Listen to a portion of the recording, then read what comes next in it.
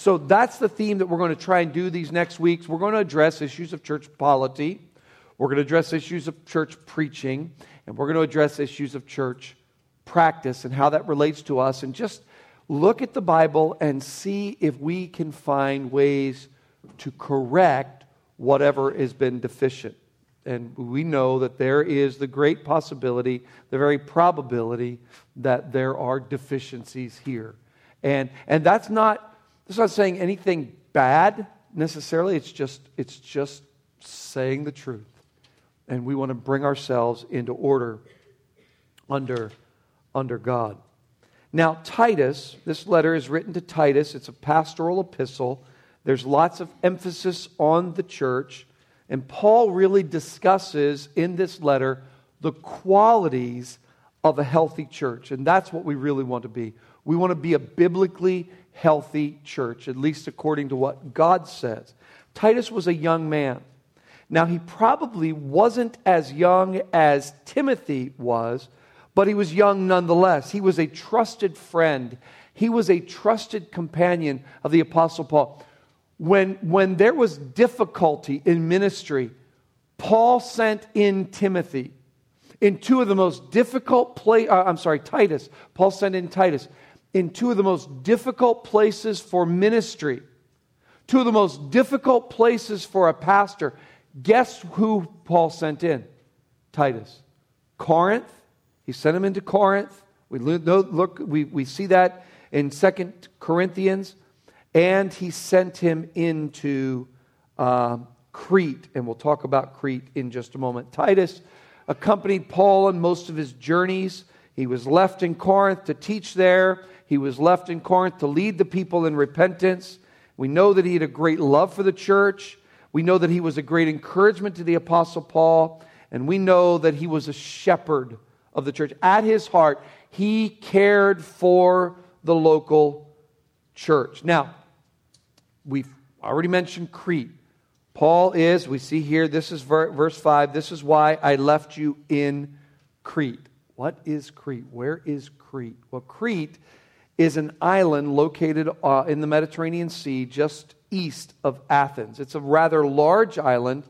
Paul visited there very briefly, and you can write down, maybe in the margin of your Bibles, just Acts 27, 7 through 9. He just visited there briefly. Later, he returned with Titus and appointed him to organize the church there. Probably by the time that Paul got to Crete the first time in Acts 27, there were probably actually many churches on the Isle of Crete. And that came as a result of what happened on the day of Pentecost. The churches, we read about those from Crete in Acts 2:11. They were there in Jerusalem who heard, they heard the 120 speak in other languages. And of course, upon arriving back in Crete, those who believed would have established assemblies or churches. But you can be assured, most of them were probably immature churches. Most of them were probably in need of further teaching. Most of them were probably in need of guidance and direction, which is why it would make sense that Paul would go there then to help them. And he noticed what needed to take place, and so he leaves Titus there in Crete for that great purpose. I said Paul must have had a great amount of respect for Titus. I mean, to put him in those, either he had respect for him or he didn't like him a whole lot, you know. You put somebody in Corinth and Crete, two of the most difficult areas for ministry. These were definitely not pastor-friendly places. Titus is placed in Crete there. And the reason I say it's not pastor-friendly, look at chapter 1, verse 12 for a minute. One of the Cretans, a prophet of their own, said Cretans are always liars, evil beasts, lazy gluttons. Paul's telling Titus, you know what? One of their own people says this. We all know that Cretans are known for being lazy, lustful liars. That's what they are. What a difficult place, what a difficult people among whom to minister. Just tells me something. That the church is made up. Now, I want to be careful I say this, but the church is made up of such people. That's our story in our past. Lazy, lustful, liars. That's where we come from. So there's nobody here perfect. Nobody here even close to perfect. Nobody here even moving the needle, the good needle. We come out of not such good stock. And that's where God plants His church. He plants His church in the midst of the world. He plants His church in the midst of the world. Now, the letter that Paul writes here was written between his first and second imprisonments. He's probably in a place called Nicopolis, written about 3 years before his death. You're familiar with the saying, Christians are in the world, but what? Not of the world. Well, God has placed the church in the world, in a place of darkness and sin. But though that was our story, it no longer is our story. And the book of Titus is written to demonstrate that. So what I would like to do tonight is just give you 4 just sort of starting points for this little series as we seek to analyze the church and where we are. I just want you to look at the first 4 verses of Titus. Titus chapter 1, 1 through 4.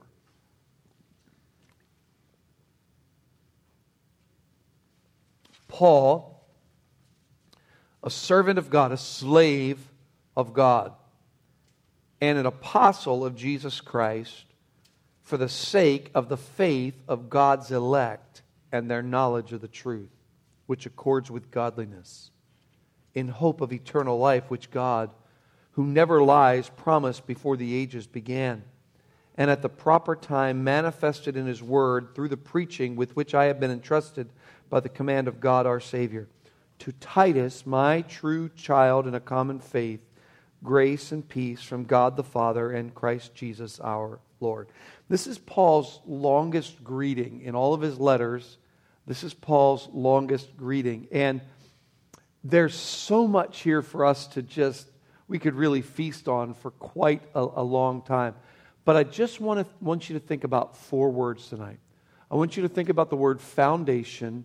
I want you to think about the word faith. I want you to think about the word formation, future, and formation. Foundation, faith, future, and formation. Think about this in light of the local church. So we could say the foundation of the local church, the faith of the local church, the future of the local church, and the formation of the local church. And I want us to see it very personally to us. Think about how what is the foundation of our church, the faith of our church, the future, and so on. I say foundation because of the way Paul begins this. He begins it, though he doesn't use these words, it kind of shines through. This is a note of apostolic authority. Paul, a slave of Jesus Christ, a doulos, a slave of Jesus Christ, and a slave of God, and an apostle of Jesus Christ. We know what the word slave means. It refers to one who has been bought with a price. One who has been bought with a price.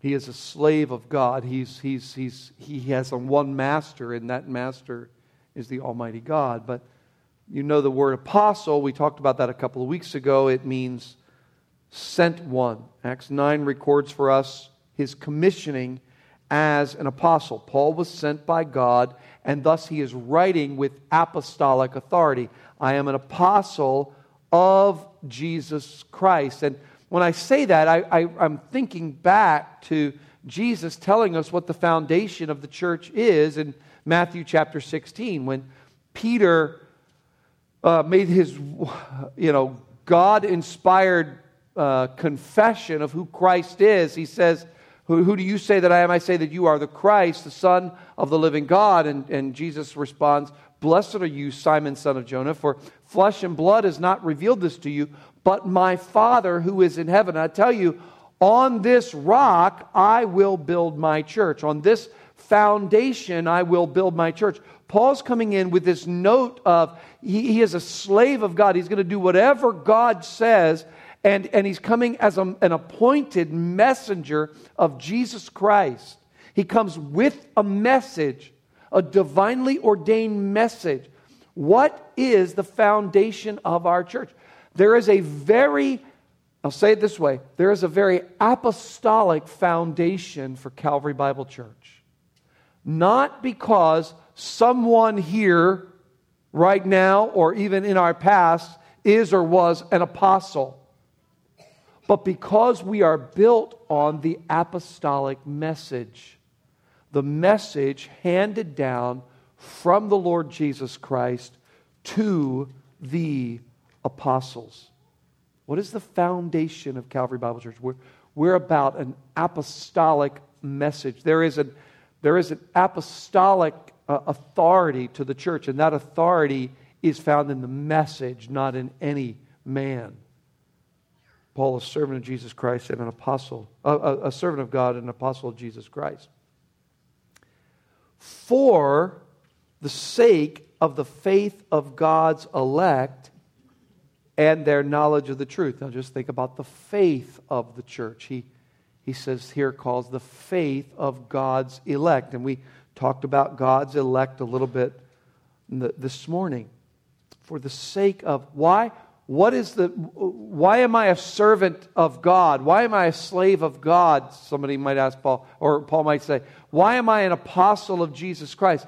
I am an apostle for the faith of God's elect. Paul was committed to preaching the gospel. He told Timothy, I endure all things for the sake of the elect. Why? That they may also obtain the salvation which is in Christ Jesus with eternal glory. I do what I do for the faith of God's elect. God, those that God has set His love on. And as we said this morning, the wonderful news of the gospel is that God has His elect all over the world. There is not a geographical place in this world where God's elect are not present. God's love reaches through, down, and every place in this world. And Paul says, I do what I do for the sake of the faith. Those who are trusting, that faith is faith or trust or belief in the apostolic message which has been passed down. So as we think about our local church, we understand there's a foundation here. There's a very apostolic foundation. The Word of God through the prophets, through the apostles. What is the faith of God's church? The faith of God's church, the faith of God's elect is trusting in that message. That God's elect might come to faith, and that they might come to an increasing knowledge of the truth. Which truth? Well, the truth of the message. The truth of the message that's been passed down from the prophets and the apostles, written down. We have it right here. And he says, and that, this is really particular and important for the book of Titus, for the people of Crete, which accords with godliness. Who's he writing to? He's writing to the Cretians. What have they been known as? They've been known as lazy, lustful liars. Right? And he says, this message accords with, it goes together, it fits with, it leads to godliness, holiness. The word is piety. It leads you to piety, to piousness, to godliness. So the foundation of the church, the faith of the church, that message, that once for all delivered message from the prophets and the apostles, bringing us to faith, helping us to grow in the knowledge of that truth. And that truth is what leads us to godliness. This greeting here plays out in the rest of the book. So when we come to talk about practice, the church's practice is going to have a big time effect on it. And then think about the church's future. It says, which accords with godliness in hope of eternal life. I love that. It accords with godliness, and that godliness is not removed from our hope of eternal life. Isn't that exactly what the Apostle John said in 1 John chapter 3, verse 1? He who has this hope in himself purifies himself even as he, Christ, is pure. This is the hope of eternal life. What is the future of our church? Where are we going? We are moving, brothers and sisters, we are, I'm not sure about all these songs, but that old song, We're Marching to Zion, sort of that beautiful picture of heading, we're going there together, right? We're going forward, we're moving on. We have the hope of eternal life, and so there's nothing that can really destroy, there's nothing that can destroy us. Plenty of things that can distract us, nothing that can destroy us. Ultimately, we're moving forward. We're moving on to glory. We have this wonderful hope of eternal life. That's the future of the church. And so we can't be unnecessarily tied down to things here. We can't be basing our hope on buildings and budgets and all of those other things. It's interesting. The book of Titus doesn't talk about those kinds of things. The book of Titus doesn't talk, as we analyze our church. Now, do we need to talk about that? We will, but that's not primary. Why? Because we have a hope of eternal life. This world is not my home. I'm just a passing through. My home is laid up somewhere beyond the blue, right? So, the foundation, the faith, the future, in the hope of eternal life, which God, who never lies, promised from before the world began. What did God promise? God, who never lies, promised before the world began. He promised eternal life. Praise the Lord. He promised eternal life, and He never lies. He's unable to lie. God cannot lie. In the hope of eternal life. I love that. God made this promise before time began. He promised life eternal, and Paul was committed to that. Listen to what Paul said to Timothy. He said, God who has saved us and called us with a holy calling, not according to our works, but according to His own purpose and grace, which was given to us in Christ Jesus. And then he says this, before time began. There is an eternality to His church that we would do well to consider.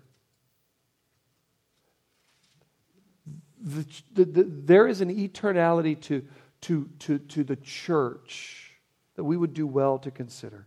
Before you or I were ever created, God the Father promised God the Son that every single person that He redeemed would be granted eternal life.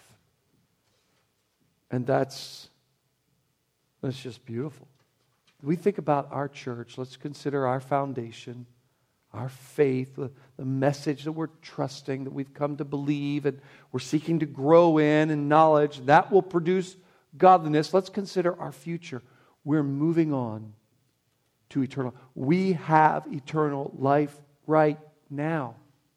And so there's a sense in which we say we ought to live like it. We ought to live like we have eternal life right now. And then lastly, think about the formation of the church. And I love how he says this. So, God who never lies promised before the ages began and eternity past. At the proper time, when it was the proper time, He manifested His word. How? Through the preaching with which I have been entrusted. Paul's talking. Through the preaching with which I have been entrusted by the command of God our Savior. So he's saying, there was a time in eternity past, before the ages began, when God made this promise. And He brings this promise into to reality, or to fruition, I should say, in the present time, at just the right time, Paul would say, through the preaching of the Word of God. How is the church formed? The church is formed, listen, as God preaches His Word, preaches this same gospel, the same gospel that the people on Crete believed, the same gospel that we believe, the same gospel that will be believed all the way, however much more time God has it. That same gospel, He preaches that. He brings it to bear on the lives of people, and they believe. That's how the church is formed. So when I say that, we have to understand that what brings people here, praise the Lord for all of the outward things and all the things that we get to do and be and experience and lights and buildings and all this. But what is the secret to building the church? How's the church formed? It's formed through the preaching of the Word. It's formed through the preaching of the Word. And of course, when I'm saying that, I'm not simply saying what takes place from the pulpit, but I'm speaking mainly of the declaration of the gospel truth. That's how the church is formed. That's key. And so anything that needs to be corrected, anything that is deficient in our church, we need to come back thinking about it in those terms. You know, this morning there were, I don't know what the count was, but 300 people here this morning. And you say, well, why are people coming to the church? Why are people coming to services? Oh, well, it must be because we have a great building, or we have a perfect parking lot. We've got the best seats with wax on the back of them because people spilled their candles on Christmas Eve. Right? It must be because we got the greatest programs. We got the biggest budget. We have the best preachers. We got the best teachers. And that's not what it's all about. There's a sense in which, for whatever reason, God is bringing people here. God is growing us out.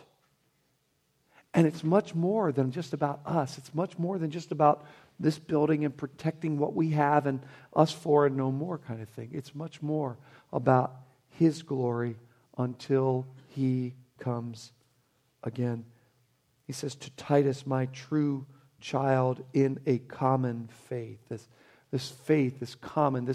It's not an unusual faith. It's not a unique faith. It's the faith, of Noah. It's the faith of Abraham. It's the faith of Moses. It's the faith of Elijah. It's the faith of Matthew, Mark, Luke, and John. It's the faith of the Apostle Paul. It's the same common, not unique, normal faith of every one who has professed the Lord Jesus Christ. So as we come over these next couple weeks, we're going to try to address some deficiencies in the church. And maybe that doesn't necessarily mean that I'll come up and say, now here, this is deficient, and this is deficient, and this is deficient. But what I'd like us to do is sort of look at the Bible, look at some of the things that He brings out to us, and then seek to analyze it ourselves. All right? So you'll hear, Lord willing, in the coming weeks, some of the elders speaking, some of us talking about things that we've been talking about in ways that we can correct what is deficient. We'll begin next week as we look at this issue of church polity. We want to correct what is, and maybe just correcting means that we come to a more firm understanding of what it means, what God calls for a church government, and how we govern this church. Maybe that's all it means. Maybe there are some glaring errors, and we'll seek to fix those or to correct those according to God's way. So we'll try to do that next week. I don't know if we'll do it, one each week, or maybe if it'll take a couple of weeks. We'll see how that goes. But be thinking about that. There'll be a couple of books that we'll try to have on the back book nook. I don't know if there are any back there now, Rodney, that are primarily about the church. But be looking for those. We'll try to get some books out that might be helpful to you and to us all as we think about how we can put in order what is lacking here. Okay? Let's pray. Father, we thank you for the opportunity that you've given us tonight to consider your word. And as we think about your church, we pray that you would help us that you would, first of all, reveal to us things that are deficient, that we might correct it. And Lord, that you'll help us, help the elders as we lead, as we plan, as we shepherd. Help us as a church to have a heart for you. Thank you for the heart that you've given to us, O Lord. And thank you for the work that you're doing here. Not just here in terms of this location, but here in our hearts. Thank you for how you're working in us to draw us closer to you. I pray, Lord, that we might know what it is to live for your glory and that you will build your church. In Jesus' name we pray. And all God's people said, amen.